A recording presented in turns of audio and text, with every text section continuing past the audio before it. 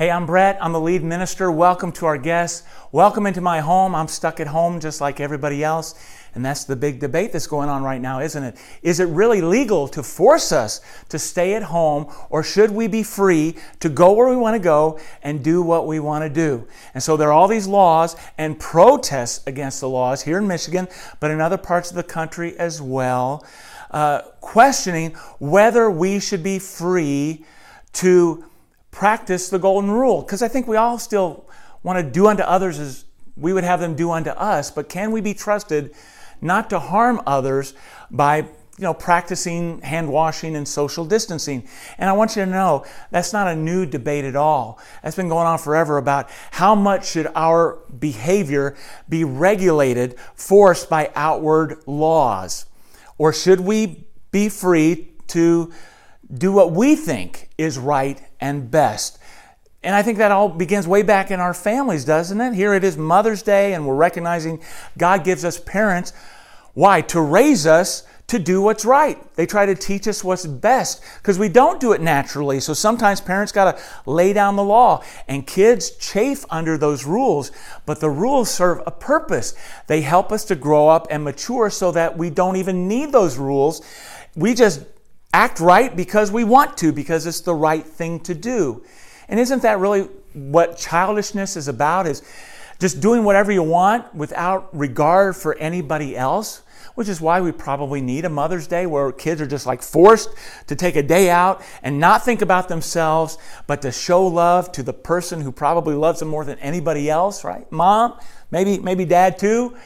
But that's a hard holiday for a lot of folks because they don't have that kind of loving, gracious mom. So here we are, we're in this series on key principles, these essentials for Christian living. We're going to talk about how to experience love and grace, because that's the essence of Christianity. It's not a religion of rules and laws, but of love and grace.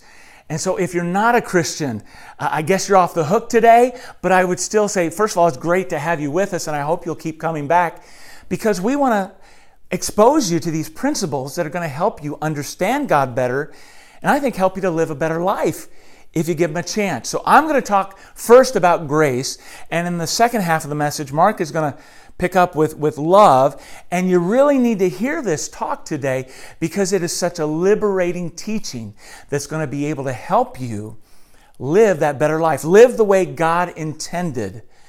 It frees you up and changes you from the inside so that you can treat people in a better way, live that better life. So look, everybody is trying to live a better life in some way. Everybody lives by some kind of a law, whether it's God's law or some religion's laws or their own law. They can be a law unto themselves.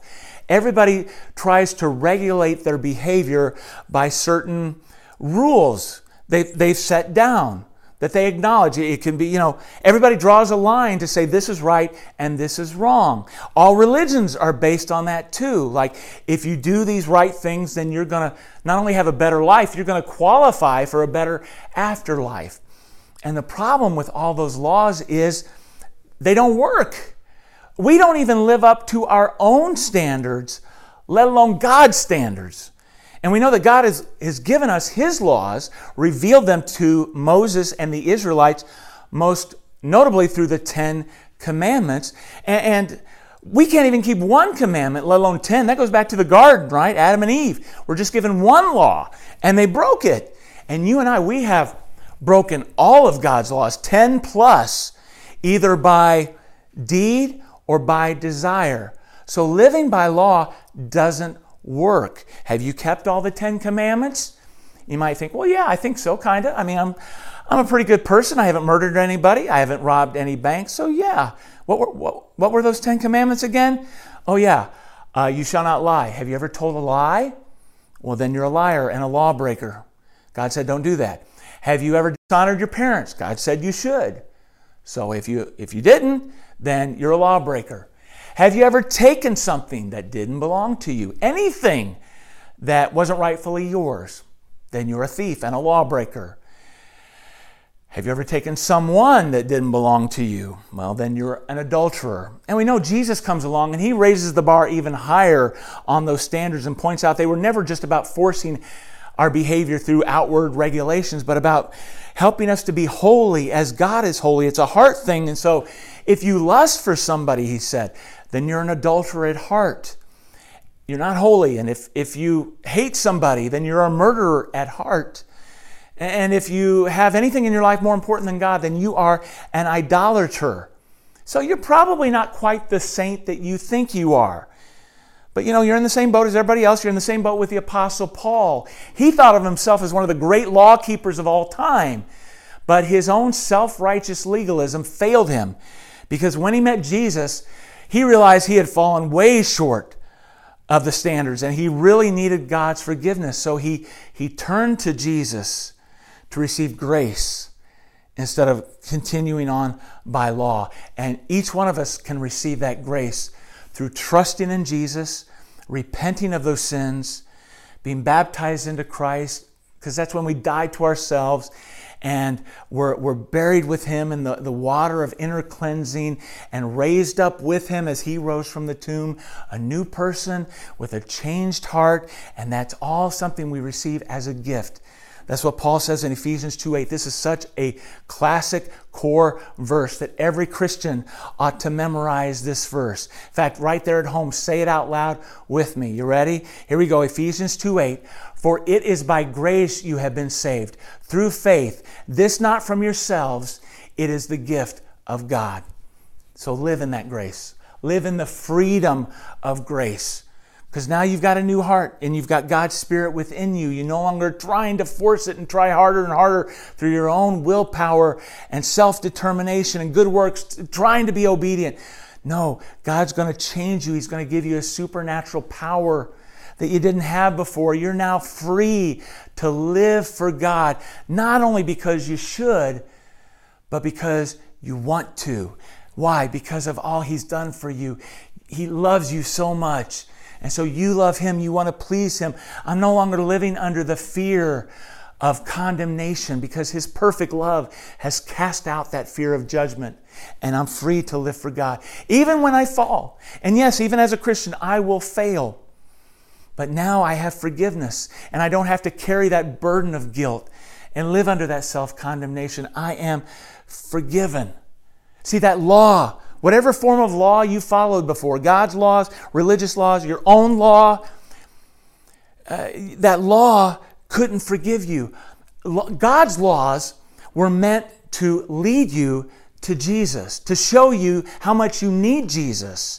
See, it's like a guardian or a teacher, and they're just teaching you, here's the right thing to do. So follow this rule, do this, do that. And they're good laws, but it's very different from that loving parent that has done so much for you that it's no longer, I have to do this, I want to do this.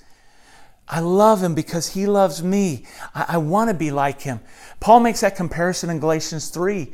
Verses 24 and 25, he says that law was our guardian, our teacher, until Christ came, so that we might be justified by faith. And now that this faith has come, this new, better covenant, we're no longer under a guardian.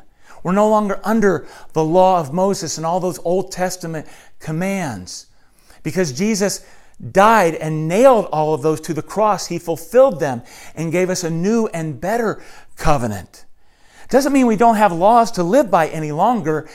We still have laws to obey, but they're now in the New Testament, and we don't obey them in order to get right with God.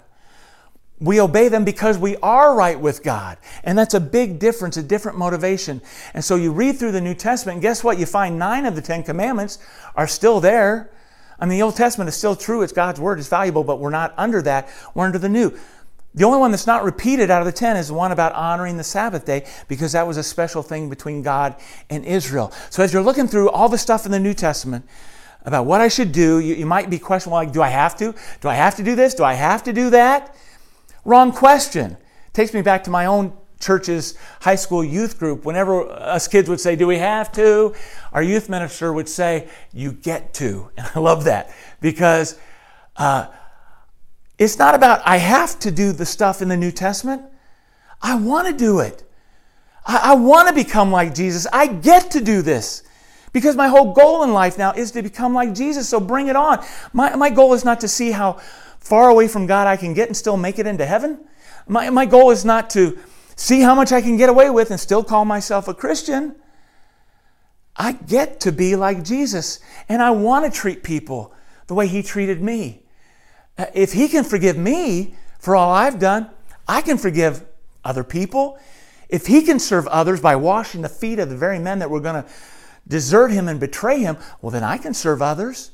And if He didn't take revenge when His back was being whipped and His face was being punched and His hands and feet were being nailed to a cross, then I'm not going to return evil for evil either. So by grace, I'm able to treat others like He has treated me. And that's our big idea. Treat people like Jesus has treated us. That's grace.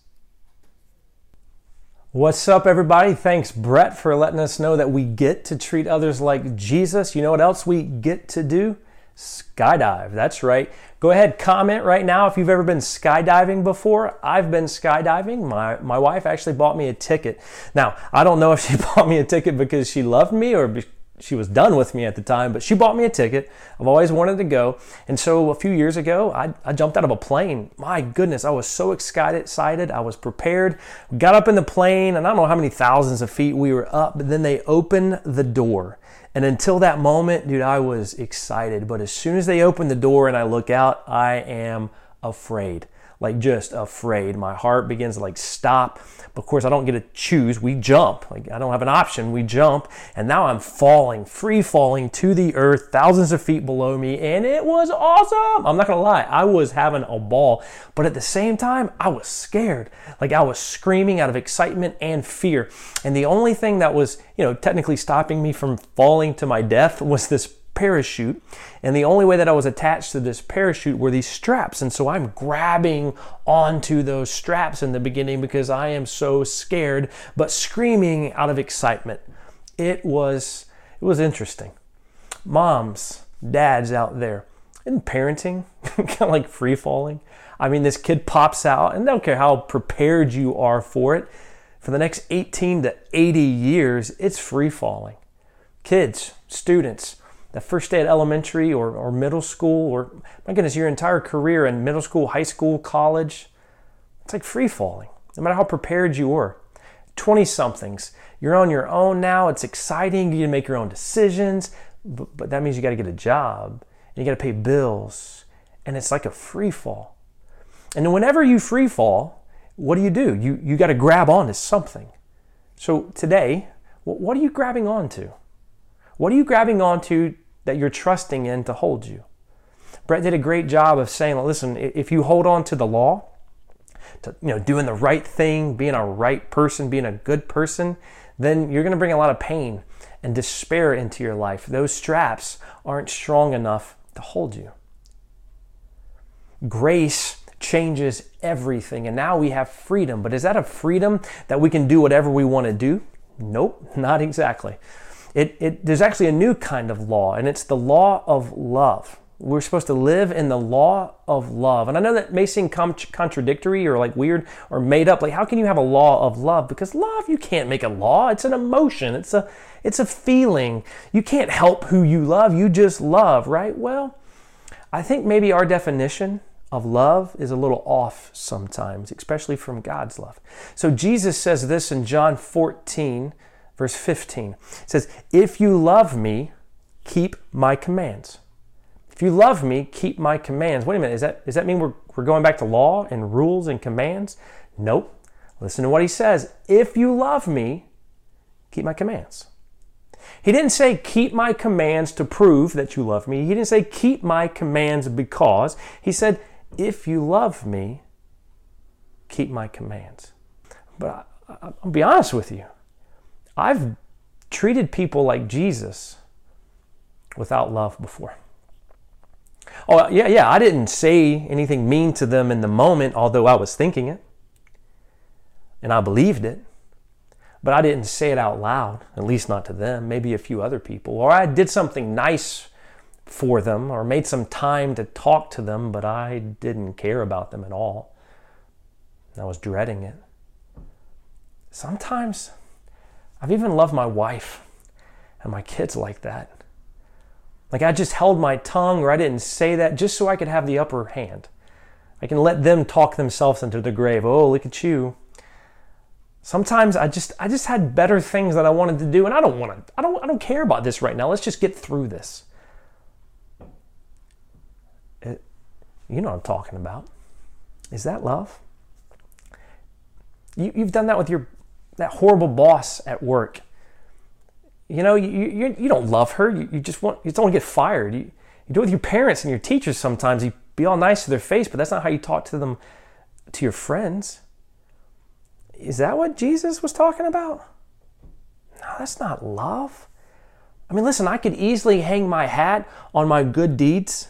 I mean, look at me. Like if somebody was watching from the outside, wow, he was really nice. I didn't cuss at them. I didn't raise my voice at them. I didn't yell at them. But did you see how they treated me? I can hang my hat on those good deeds. But that's not love. That's selfishly motivated. All of those examples of me in those moments, that wasn't love. It definitely wasn't love of God. It was just love of myself. I wanted something and I was selfishly motivated. And we begin to twist Jesus' words into, if I do the right thing, I'll get what I want. I'll love you. Oh, I'll do this for you. And then you'll love me back. Right? It's I want something. It's selfishly motivated. And when we're free falling, oh my goodness, when we are free falling, we grab onto something. We always do. In the middle of an argument, what do? I grab onto the one thing that I know is going to hurt you the most.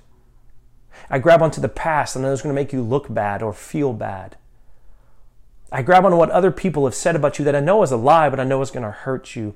When I'm in a relationship, I grab onto because I want this person, I want to date them, I want them so badly. I'll grab onto anything so that I can get that person because I need them, I want them, I have to have this relationship. When bad things happen in our lives, like just sad things, bad things, we get sick or bad things happen like this pandemic, we sometimes grab onto bad habits like alcohol or anger, bitterness, and so because we're free falling. And then in all of these situations, we grab onto stuff, but then we recognize really quickly that stuff doesn't hold us up. That stuff doesn't work. That stuff fails us.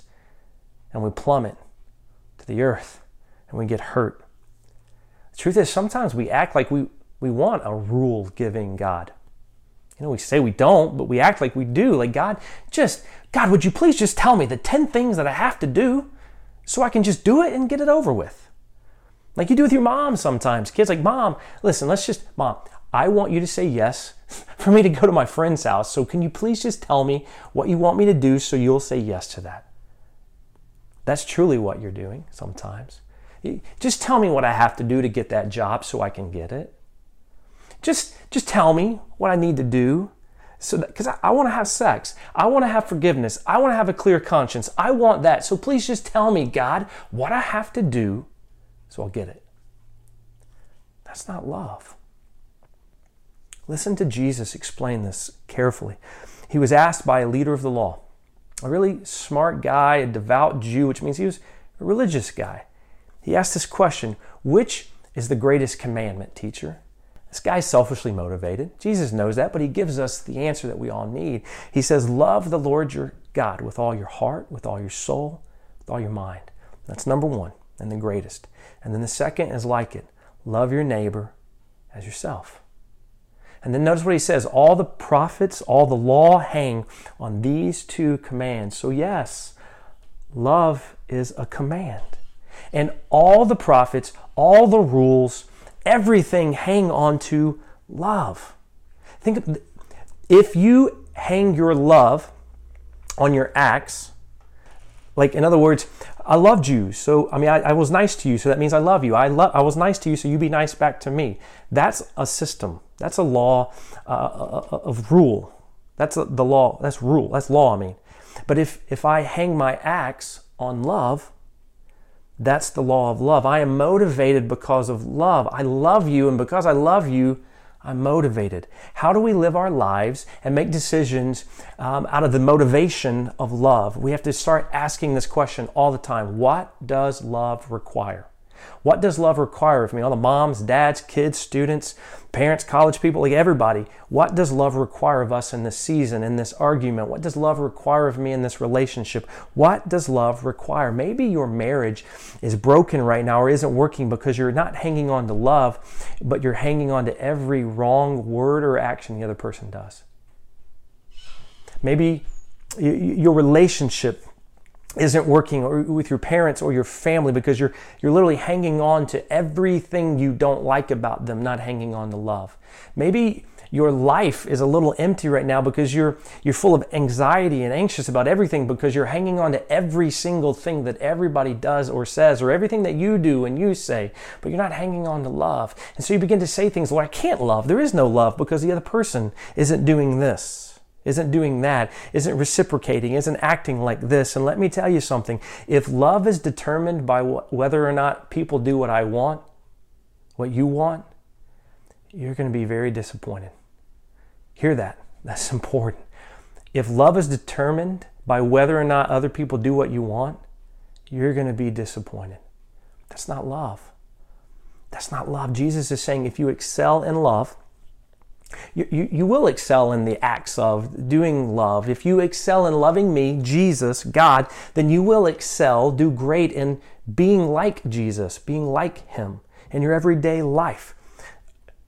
Starts with love. If you start with the acts, if you just try to excel and do what I've asked you to do, then most likely you're going to miss out on love. And you see, love is the motivation for it. It's the cause for all of it. Love is what starts it. Love is not defined by obedience, but love produces it. Listen to that. Love is not defined by obedience, but love produces it. That's powerful. When you remember, yes, it's Mother's Day. So yes, go make a card, make mom a meal. Better yet, go buy her a meal from her favorite restaurant. Yeah, I know moms always say like, oh, when you make it, it's so much better. But I will say this, that Cindy talks a whole lot more about Texas Roadhouse than she does about what I make. I'm just saying. So kids, yes, do something. Matter of fact, we even have a Mother's Day bingo card on our Facebook, Instagram you can use just to have a fun way to demonstrate your love for your mom. Moms don't want you to do nice things for them. All the moms out there are gasping and you're starting to get angry in your mind, I know, and you're, spoken like a true man. Now, listen, moms want to be loved. Moms, you want to be loved. You don't want your kids, your husband just to do nice things for you once a year or when they want something. Although you better, guys and kids. They want you to love them. Love them like they're trying, that they want to love you. Unconditionally, sacrificially, radically, like even when it scares them, even when they get nothing in return. And guess what? When you love someone like that, when you just love them, you do things for them. You treat them like you want to be treated because you just do, because you love them. That's exactly what God did. Romans 5:8, God demonstrates His love for us in this. While we were still sinners, Christ died for us.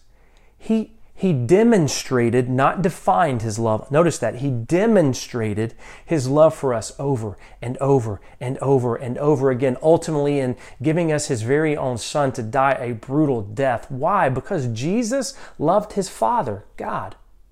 Not because He had to prove something or wanted to prove something to you or me. He did it because He loved His Father, God. And because He loved His Father, God, He did what love required. He died for us. We have been set free because of grace to live the law of love. And you know what when I look at Jesus, what it makes me realize is this: love ain't easy. Love ain't fair. Love cost. It's not always rainbows and fairy tales. And I don't get to conform God's love to me. I conform to God's love. Jesus Himself conformed His will to His Father because He loved Him. So if you want to act out or apply this big idea today, treat people like Jesus treats us, which I hope you do, because when you do that, your life will become better, your marriage will be better, your relationships will be better, your career, everything will be better when we act more like, when we treat others like Jesus treats us. If you want that, then first you got to grab onto love, and you got to start asking this question over and over: what does love require? But maybe you don't know what love requires. Have you ever said something like this or thought something like this? Oh yeah, I'm in the name of Jesus, I'm going to let that person have it. Or I'm going to punch that dude right in the face in the name of love because he needs it. Like, just because we say in the name of love or in the name of Jesus doesn't make me right? But we do that with God's love sometimes. Like people will say, well, it's out of love that I'm doing this, or I love you. But sometimes if I'm choosing to be disobedient to God, then it's not love. Don't let the world, media, music, musicians, politicians, videos, movies, your family, your friends define love for you. Don't let your past, your struggles, your desires, or your lusts define love for you. Let God define love for you. He says this, the Apostle John informs us in 1 John 4:19, we love because he first loved us.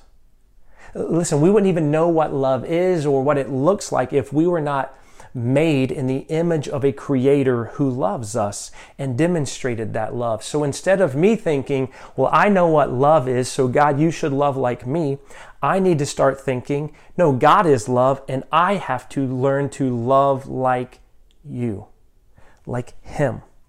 Let everything that we do and we say hang on that love. That love can hold you up. That love can save your marriage, save your relationship, and save your soul. That love is powerful. So in the middle of that argument, as soon as you hear the bad news, as soon as you begin to like that guy or that girl, when things in your family or in your relationships or in your life start to go wrong or bad, don't go into attack mode or self-preservation mode. Grab onto love, God's love. Grab onto God's love. That's exactly what he did. He did what love required of him. He loved us. He died for us. Are you willing to do that? Love is hard. It's scary. It's like a free fall because sometimes when we think in this moment with this person, if I choose love, I'm not going to get what I want. They're going to win. They're going to use it against me. They're going to laugh at me. They're going to be made fun of at school maybe. I'm not going to get that guy, get that girl. I won't get that job. And yes, maybe. That may happen. But you have love. And God's love. And that's all you need. All those other things will fail you. They're not strong enough to hold you in the free fall of life for eternity. But God's love will never fail you. God's love will never fail you. So will you choose? Will you choose to trust God enough to love him today? Yes, God knows what you did last night. He knows what you did last year.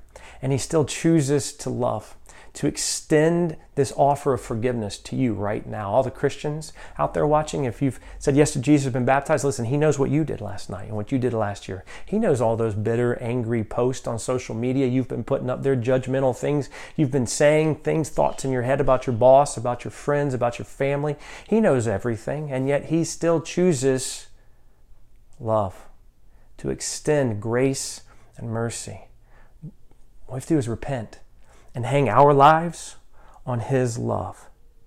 If you're ready to say yes to Jesus, to say yes to that kind of love, to say yes to trust him, then let us know right now. Text us 734-304-7248 or email us at next@southpointccc.com. I know that you have to do something, or if you're on our live platform, click raise your hand right now. Let us know so we can reach out to you. We can have a conversation with you. We can help you take that next step, even be baptized and experience this love.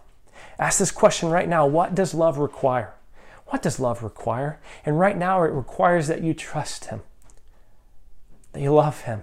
And when you begin to experience his love, then you're going to begin to act more like him, to know what that's like. And then your marriage is going to begin to look more like it. Your relationships are going to look more like it. And I promise you, that is the win that you're looking for. That is what you're looking to grab onto that can hold you in this free fall of life.